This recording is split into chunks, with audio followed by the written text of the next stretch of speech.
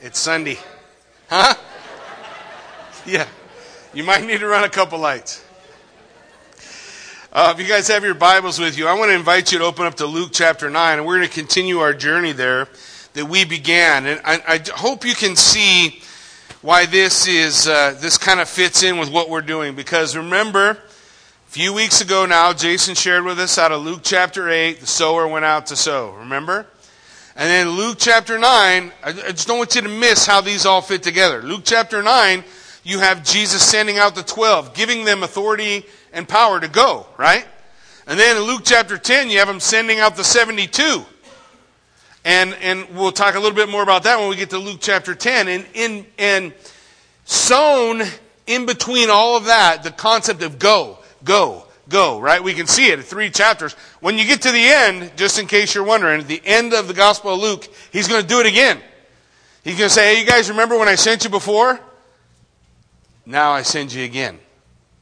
So all of this is sown in between it is this idea, who is Jesus? Who's the one that's sending us? How is he empowering us? How do we go? Now the struggle that they have, you don't have. See, when we read this story, they don't have the Holy Spirit. If you believe in Jesus Christ, your Lord and Savior, you do. You have what they were missing until the end of the gospel. Now, Jesus giving them authority and power, he gave them what they needed to go, and that's why they were successful, and that's a big key. Anytime we go, right, we need to be empowered by him. But I just want you to know how many opportunities there are.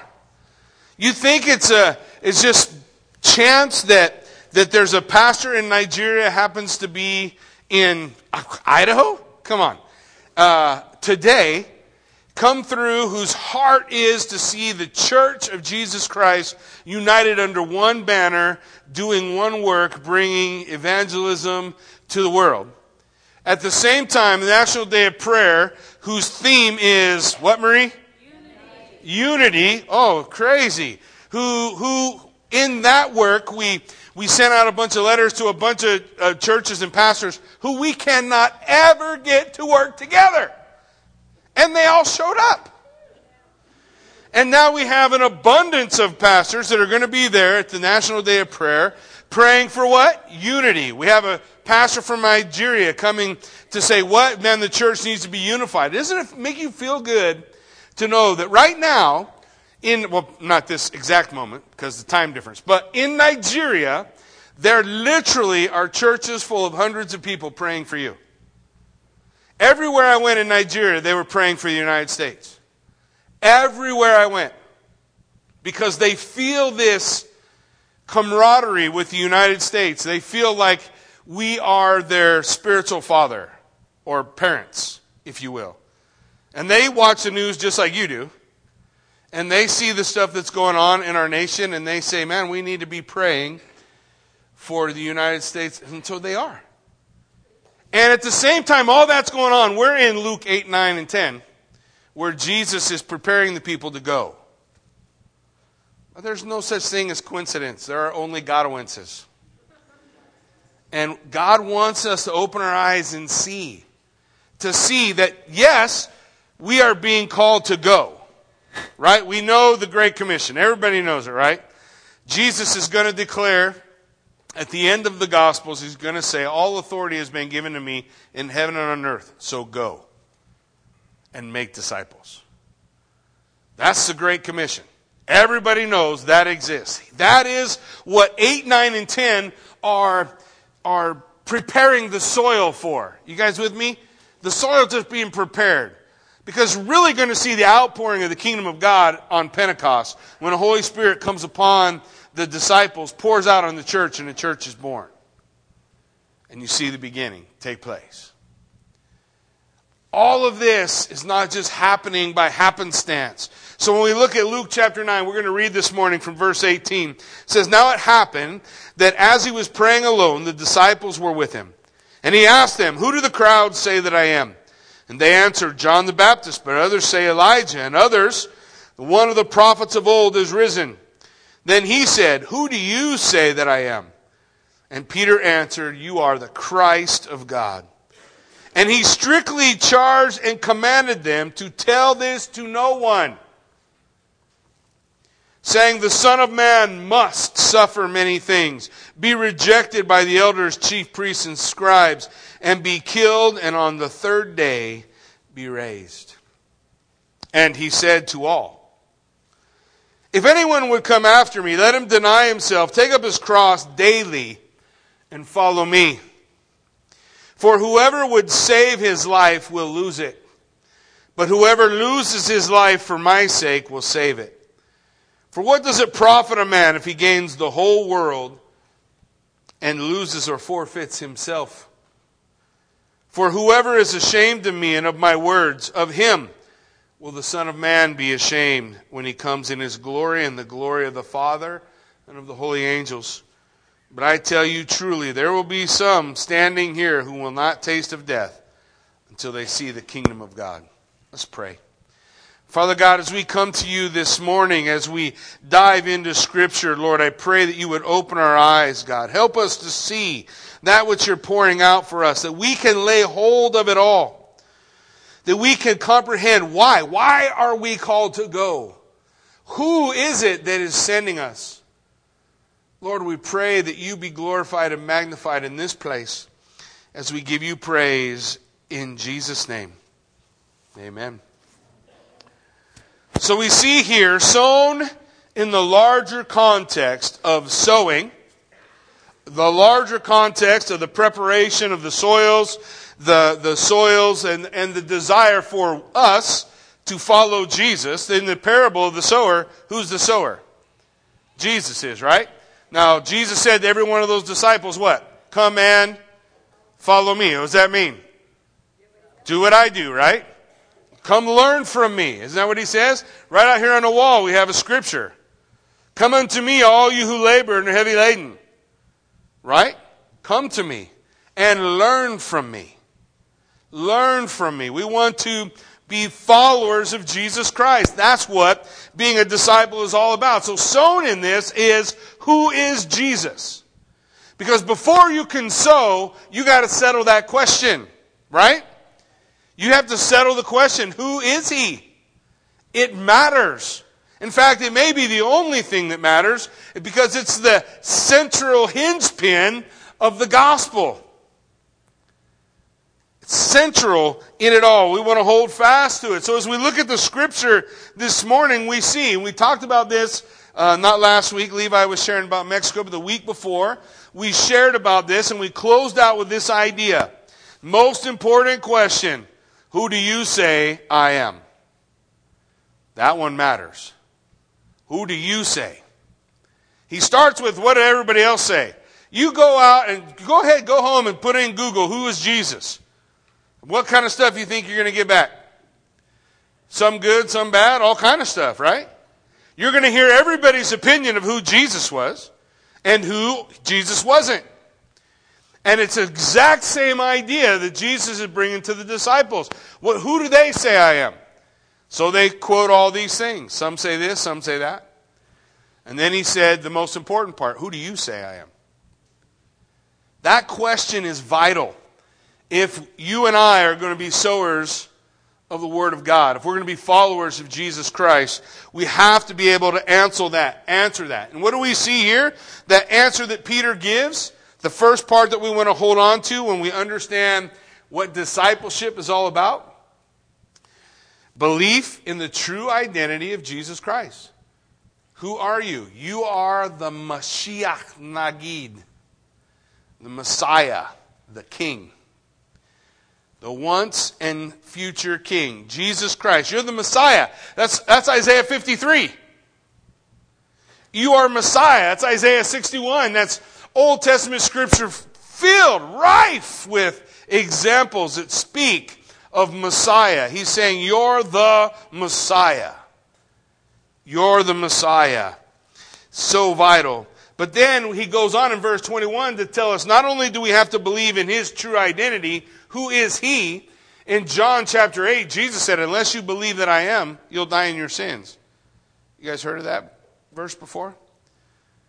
I had there was an old timer from our neighborhood in California who used to train Jehovah's Witnesses, and he would train them by bringing them to my house. Somehow he'd always catch me when I was doing something I'd rather be doing than arguing with somebody else about Scripture. But that's where I would immediately go. Here's what the Word of God says. Unless you believe that Jesus Christ is eternal God, you will die in your sins. And he said, where do you get that? And I said, well, let's go to John chapter 8. We're reading John chapter 8. And Jesus declared, unless you believe I am, that's what it says literally, ego eimi, unless you believe that I am, you will die in your sins. I said, that's the very name that God used to describe himself to Moses in Exodus chapter 3. In Exodus chapter 3, Moses says, who shall I tell the children of Israel has sent me? And God said, you tell them I am has sent you. So I shared this, and he said, well, that's the dumbest argument I ever heard. But you don't get to come in my yard and tell me that. You got to do that from a neighbor's yard. But anyways, he said, that's the dumbest argument I ever heard. He's just saying, unless you believe I exist. So I said, so you're a universalist? He said, what do you mean? I said, well, if that's true, if what you're saying is true, all you have to do is believe that Jesus existed, then everyone on earth who believes Jesus has existed is saved. Oh, no, that's not right. Okay, you don't get to just make up what you want. Either he's saying, I am eternal God, or he's saying he just is someone who exists, and if you believe that, you're good to go. You won't die in your sin. You see, Jesus doesn't give us the opportunity to play with who he is. He doesn't give us that opportunity. He lays it out clearly for us. We have to believe in who Jesus Christ said he was. Romans 10, 9 and 10. Confess with your mouth the Lord Jesus. Believe in your heart that God raised him from the dead, and you will be saved. You got to believe. Homologeo. You got to believe who Jesus said he was. And what he said, the point of it all was. He says in Luke 9:21, he strictly charged them and commanded them, don't tell anyone. Now, does that seem a little weird to you? In the midst of 3 chapters, go and sow, go and sow, go and sow. Don't tell them who I am. That don't seem weird? It ought to seem weird to you. It ought to jump out and you go, wait a minute. What did he say? What did they preach? What was the message that they were to preach? Repentance and the kingdom of God. Go preach repentance. Tell people they need to turn away from their sin. The kingdom of God is come. It's time. There's a moment. There's going to be a moment in time when we're going to see that outpouring occur. We're going to see salvation come forth. On that day, Jesus is not going to say, shh, don't tell nobody. On that day, he's going to say, tell them all. But for now, what did Jesus come to do? He come to die. Yeah? He's come to die. There's no question. This dying on the cross was not plan B, C, D, E. He tried something else first and it didn't work out. Dying on the cross was plan A. I've come to die. So he spoke to the people in parables. Why? So they wouldn't stop him going to the cross. Why? Because if he doesn't go to the cross, nobody's saved. Oh. But after he goes to the cross, they don't use parables no more. Nope, they just speak straight. Why? Because now they have the Holy Spirit. Now salvation has come. Today is the day. Now is the time. That's what the Scriptures proclaim. But at this time, as the disciples are going out, that's not the message. Guys, when they're going out, when Jesus is telling the parable of the sower going out to sow, and he sends out the disciples and he sends out the 72, nobody's getting saved. People are getting called to get their life right and keep their eyes open because the kingdom of God is coming.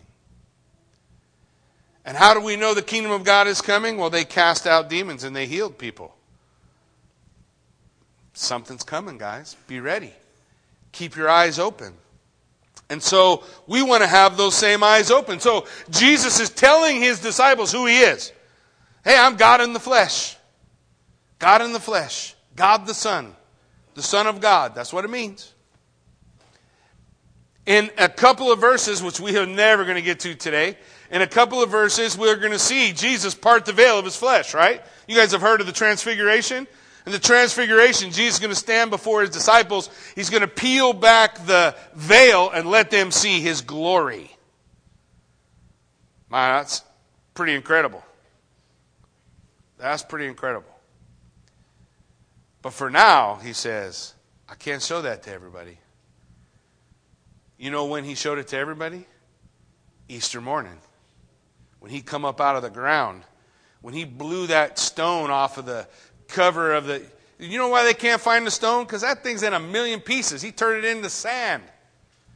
Nobody's pushing that thing back over the hole. Now there's just a big hole. Boom. I'm out.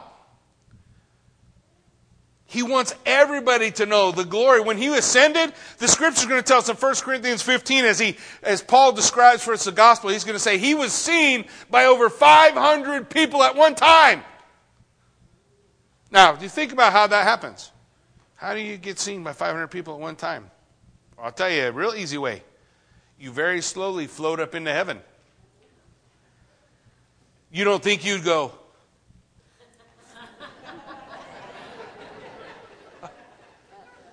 is that dude flying? You don't think that people are going to be looking like, oh my gosh, what is happening? This is backwards. Gravity works the other way. Right? Gravity doesn't work with us going up. We stay here. Unless you're God. Then gravity obeys you. Not the other way around. We want to know who Jesus is. We want to see clearly who he is. And we want to believe in the necessity of his death. He says, don't tell anyone why. Listen, verse 22. The Son of Man, look at this word, must suffer. The Son of Man must suffer many things.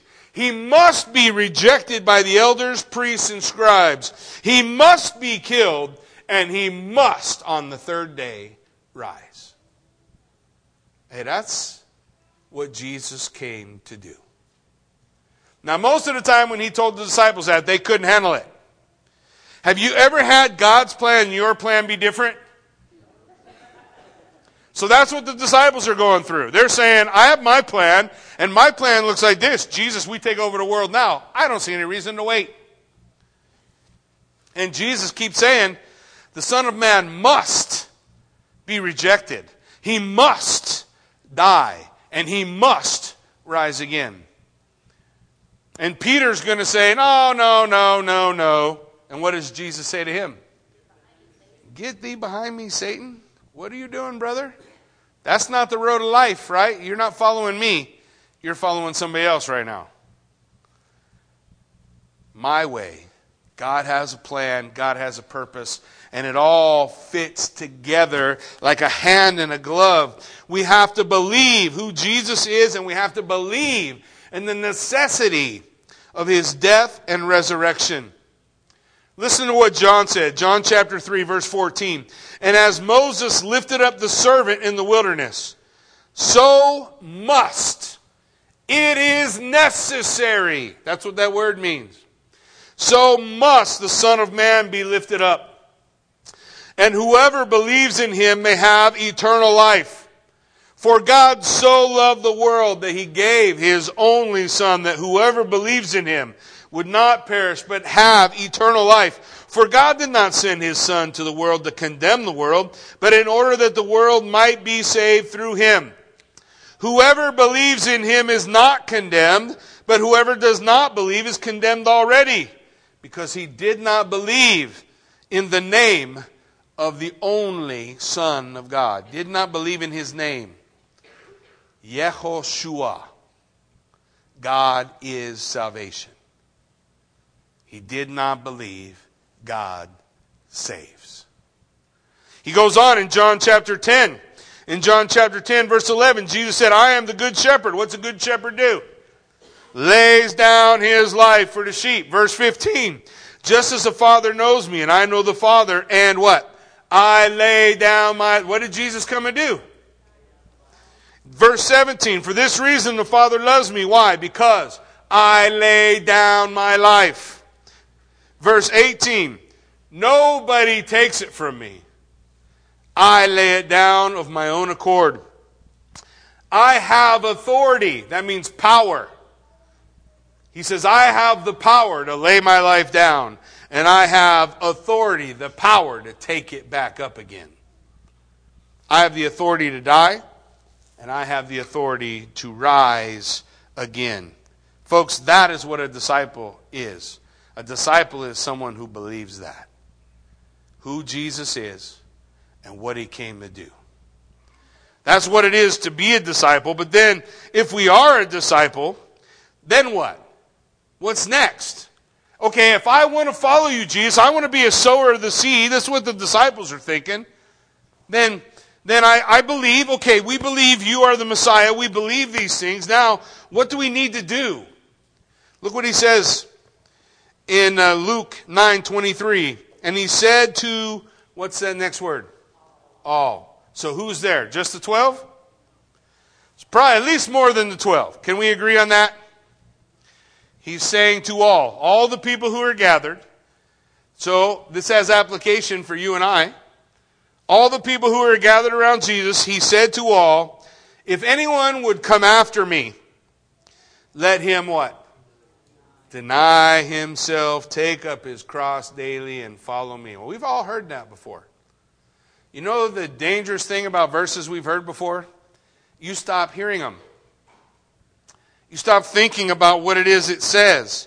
You stop thinking about what it is that God's calling us to.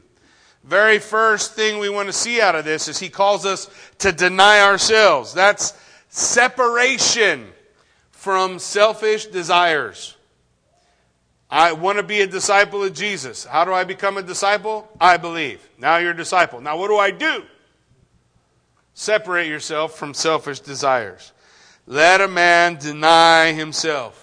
Scripture talks about several things. You guys can pour yourself through the Word and find lots of things that the Word of God says, hey, stay away from that. Hey, stay away from that. Hey, stay away from that. Okay, so I'm not saying you stay away from that to become a disciple. I'm saying if you are a disciple, this is what you want to do. This is how you structure your life. Right? I am the perfect human being to be, to have a career as a donut taster. You look at me and you say, I wonder what Jackie's going to be when he grows up. I could say to you, I'm going to be a donut taster. Why? Because I look like a donut taster ought to look. Right? If I said to you, I'm going to be Mr. Universe, then you're going to laugh. You're going to say, dude, you look like a donut taster. Not like Mr. Universe. Now, I could say all I want, I'm Mr. Universe, but the proof of the pudding is in the eating. So, when we come to this concept of discipleship, we become a disciple by faith in Jesus Christ. Period. But then there are things that Jesus says, this is what a disciple looks like. This is what he does. This is how he lives. One of the things that he does is he puts away selfish desires. He denies himself. He denies himself. He learns to say no. What is he saying no to? Well, there's a lot of things we could talk about. One of them is material prosperity. You've heard this all before, guys. Matthew chapter 6, verse 19. Jesus said, do not lay up for yourself treasures on earth. Why? Because on earth is temporary. Where does he tell you to lay your treasure? In heaven. Why? Because in heaven it's permanent. So if you're going to have a treasure, this is the point, have permanent treasure, not temporary treasure. Don't make your life about temporary treasure. Make your life about permanent treasure. How do I deny myself? I deny myself by saying, you know what? I can recognize wealth and riches are a tool. There's nothing wrong with them. Just don't let the tool possess you. You possess the tool. You get what I'm saying? Don't be possessed by them. Don't make your life about building bigger barns. We all remember the story? The guy kept building more and more barns. He kept having bigger and bigger crops, built more and more barns. And one day he said, you know what? This is the last barn I'm going to build. This is the biggest one I got so far. I'm going to fill this barn and that's it. And then he died. And Jesus said, you fool. You made your life about building barns. But today, your life is required of you. It is appointed unto man once to die and then judgment. Today's the day you're going to stand before God. And you're going to look back at your life and say, what did I do with my life? I built bigger barns. There's nothing wrong with having big barns. They're a tool. Use them. What do you mean? How do I use them? Man, David Adeshina just was up here telling you that some of the video, there's 16 minutes. I couldn't show the whole thing. If you remember, there's a part in that video where there's like 10 people sitting in white plastic chairs. And then the next time you look at that same picture, now it looks like maybe 100 people sitting in white plastic chairs. And it's hard to take a picture in 10 o'clock at night in Africa when there's no electricity. So I tried to take a picture of how many people were there when it was over. But I'm telling you that there were hundreds of people who came forward to receive Christ. And all it was, look, this is not overly complicated. All it was roughly $1,000 worth of equipment that we took to them and showed them how to use. And they went out in 3 showings and we see 500 people get saved. Now, they're still showing it. They're still using it. You want to send treasure, keep treasure in heaven? Find something like that you can support. I'm not telling you got to support this. You find it. It don't matter to me. You're not going to stand up in heaven and give account to Jackie on what you did. Who do you give account to? You give account to the Lord. So we got a choice. We can stand before the Lord and say, I spent my life building big barns. Or we can say, Lord, I used the blessing you gave me and I affected the kingdom of God for you. I sent treasure to heaven. Those little kids are beautiful, man. And they live in a place with no water, no electricity. They never even seen an Xbox. They don't know what it is. You pull out a phone, that they've seen. And you see these guys are just ready. You go to the schoolroom, that schoolroom where the kids were singing, row, row, row my boat. Every one of those kids are Muslim kids. Every one of them. Whose parents are dead or dying. In those camps, the worst rate of mortality in those camps are the children. But we got a chance to take them a gospel. I can't afford to go to Nigeria every couple of weeks. So don't it make sense to just go take some stuff that they can use and let them do it? And let them minister to their people and watch God do incredible things? How do I deny myself? Find something like that you can get behind. Find something like that you can be a part of. So that when you stand before God and He says, hey, I gave you 5 talents. What'd you do with them? I took your 5 talents, Lord, and I got you 10. You gave me 5 talents. Look at the hundreds of people who got saved. Wouldn't you rather be able to do that? Than to say, well, look at my Harley. I can pick on that. I have one. I don't get nothing for that. We want to see, let a man deny himself. We also think in denying yourself, part of that denying is, and the biggest, I'm going to tell you, the single biggest problem with the lack of power in the United States in the church is this next issue. Let a man deny himself, sexual indulgence. If I had a nickel for every time somebody tells me, the culture today is we just all sleep together, and after we slept together for a while, we decide who we're going to marry. Well, let me tell you, that's not okay. I don't care what the culture says. I'm telling you what God says. It's not okay. Oh, it's not a big deal. We're just going to do this, and we're going to live this way, and we're going to be this way, and it's just how it's going to be. And then at the same time, don't come in my office and say, Jackie, how come there's no power in the church today? Well, because the church is in sin. And making excuses for it instead of denying themselves and saying, you know what? That's not God's way. Well, I like it. Yeah, me too. There's nowhere in the Bible where it says sin isn't it doesn't feel good. Probably I don't usually tell a story on you, babe. Sorry. I don't have this one for me. So when my wife was young and a little crazier, sorry, hon. She once, I'm getting away just in case. I should let her make confession, not confess for her. So my wife was dating a drug dealer, and he gave her cocaine. And she tried cocaine, and she said, you can ask her, she'll tell you. She said, I better not ever do that again. Because that is as good as I have ever felt in my life. Why do people spend all their money pouring it into a drug? Why do people continue to live in sin? It's nowhere in the Bible that says, don't do that because it doesn't feel good. No, the Bible says don't do that because it's killing you. It's destroying your life.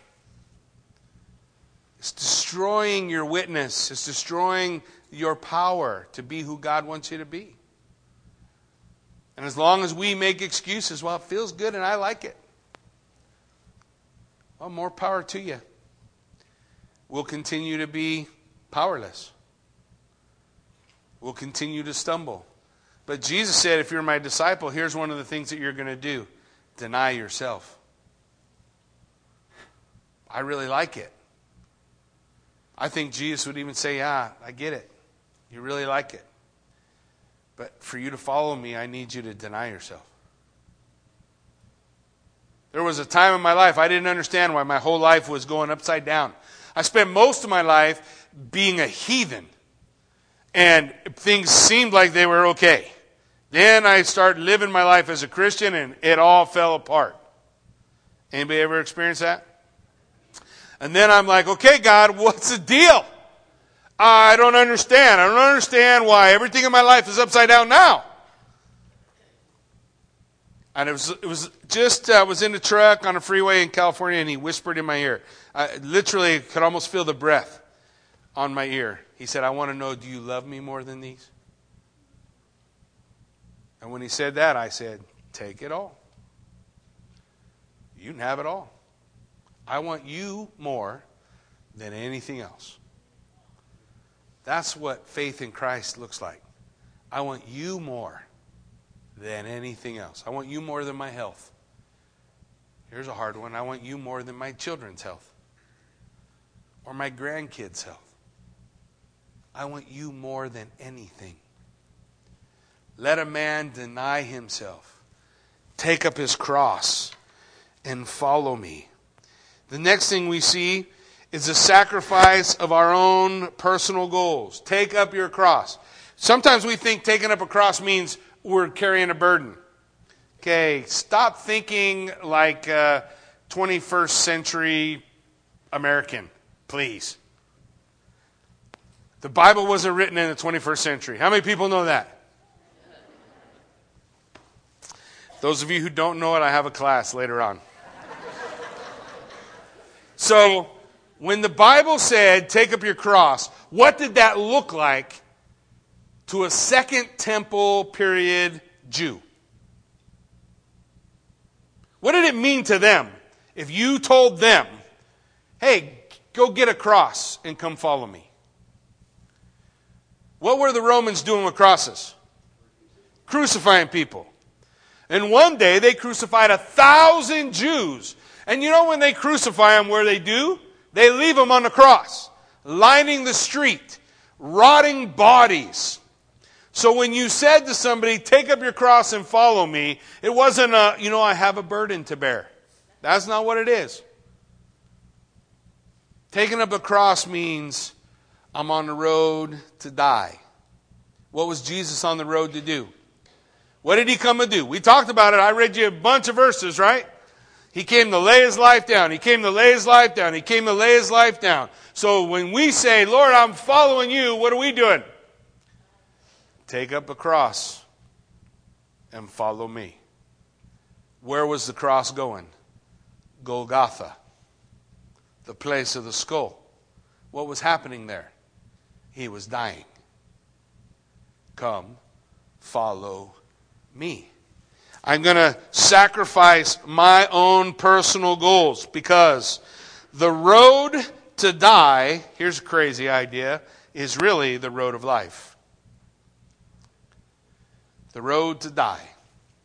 That's the way of life. Here's what Paul said in Galatians 2:20. I have been crucified with Christ. It's no longer I who live, but Christ who lives in me. Take up your cross and follow me. The life I live now, how do I live it? I live by faith in who? The Son of God. Who did what? Who loved me and died for me. I am crucified with Christ. Galatians 6:14. Paul says, but far be it from me to boast except in the cross of Jesus Christ, by which the world has been crucified to me and I to the world.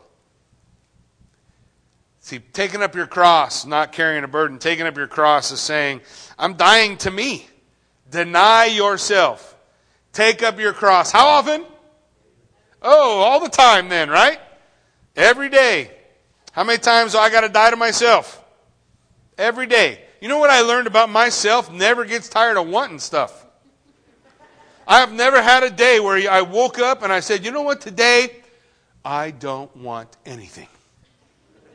If I did say that, in 10 minutes I'm going to say, I want eggs. Then I'm going to eat eggs. In a few hours I'm going to say, I want Juanitas. And a little while after that I'm going to say, I want steak. Want never stops. Never stops. I want more and more and more. I have to die to myself. I have to die, guys, I have to die. I have to die to my personal goals. I got to die to my position. Who am I? In Mark 10, verse 42, Jesus said to them, you know that those who are considered rulers of the Gentiles lord it over them, and their great ones exercise authority over them, but it shall not be so among you. He's the humble king. So if we follow him, what does that mean? Then I'm humble too. That means I have to choose humility. I have to choose humility. What do we want to do? Look, we want minions. Is there anybody who doesn't want minions? You guys don't know what minions are? Those little yellow guys. We want minions. Why do we want minions? Because they go do all our stuff. Are you kidding me? If I could get up in the morning the other day and tell the minions, go mow the lawn. And the minions all went and mowed the lawn. I don't even care if they burned half the neighborhood down. If my lawn got mowed, we all want to lord it over somebody else. But Jesus said that's not his way. His way is to serve. His way is to serve. I take up my cross. I die daily. I die to my own position. I want to be a servant, not to be served. I die to popularity. What did John say? He, Jesus, must increase and I die to my own popularity. Some preachers don't get that. They're pretty sure their popularity is important. I think the popularity of Jesus is important, and I don't care if anybody knows my name. Jesus is what matters. I need to die to my possessions. I want to be able to boast, but if I boast, what do I want to boast in? My stuff? I want to boast in the Lord. I want to boast in Him. So whether you eat or drink or whatever you do, do all to the glory of God. It's about Him. It doesn't say you can't have possessions. I just can't be owned by Him. It's just stuff. You know what happens to your stuff? You know, do we think that when we get to heaven there's an accounting by God to see, how much stuff we got? If it is, it's going to be bad. Every once in a while in the board meetings, I will share with the board. We don't win an award in heaven to say we have the biggest savings account.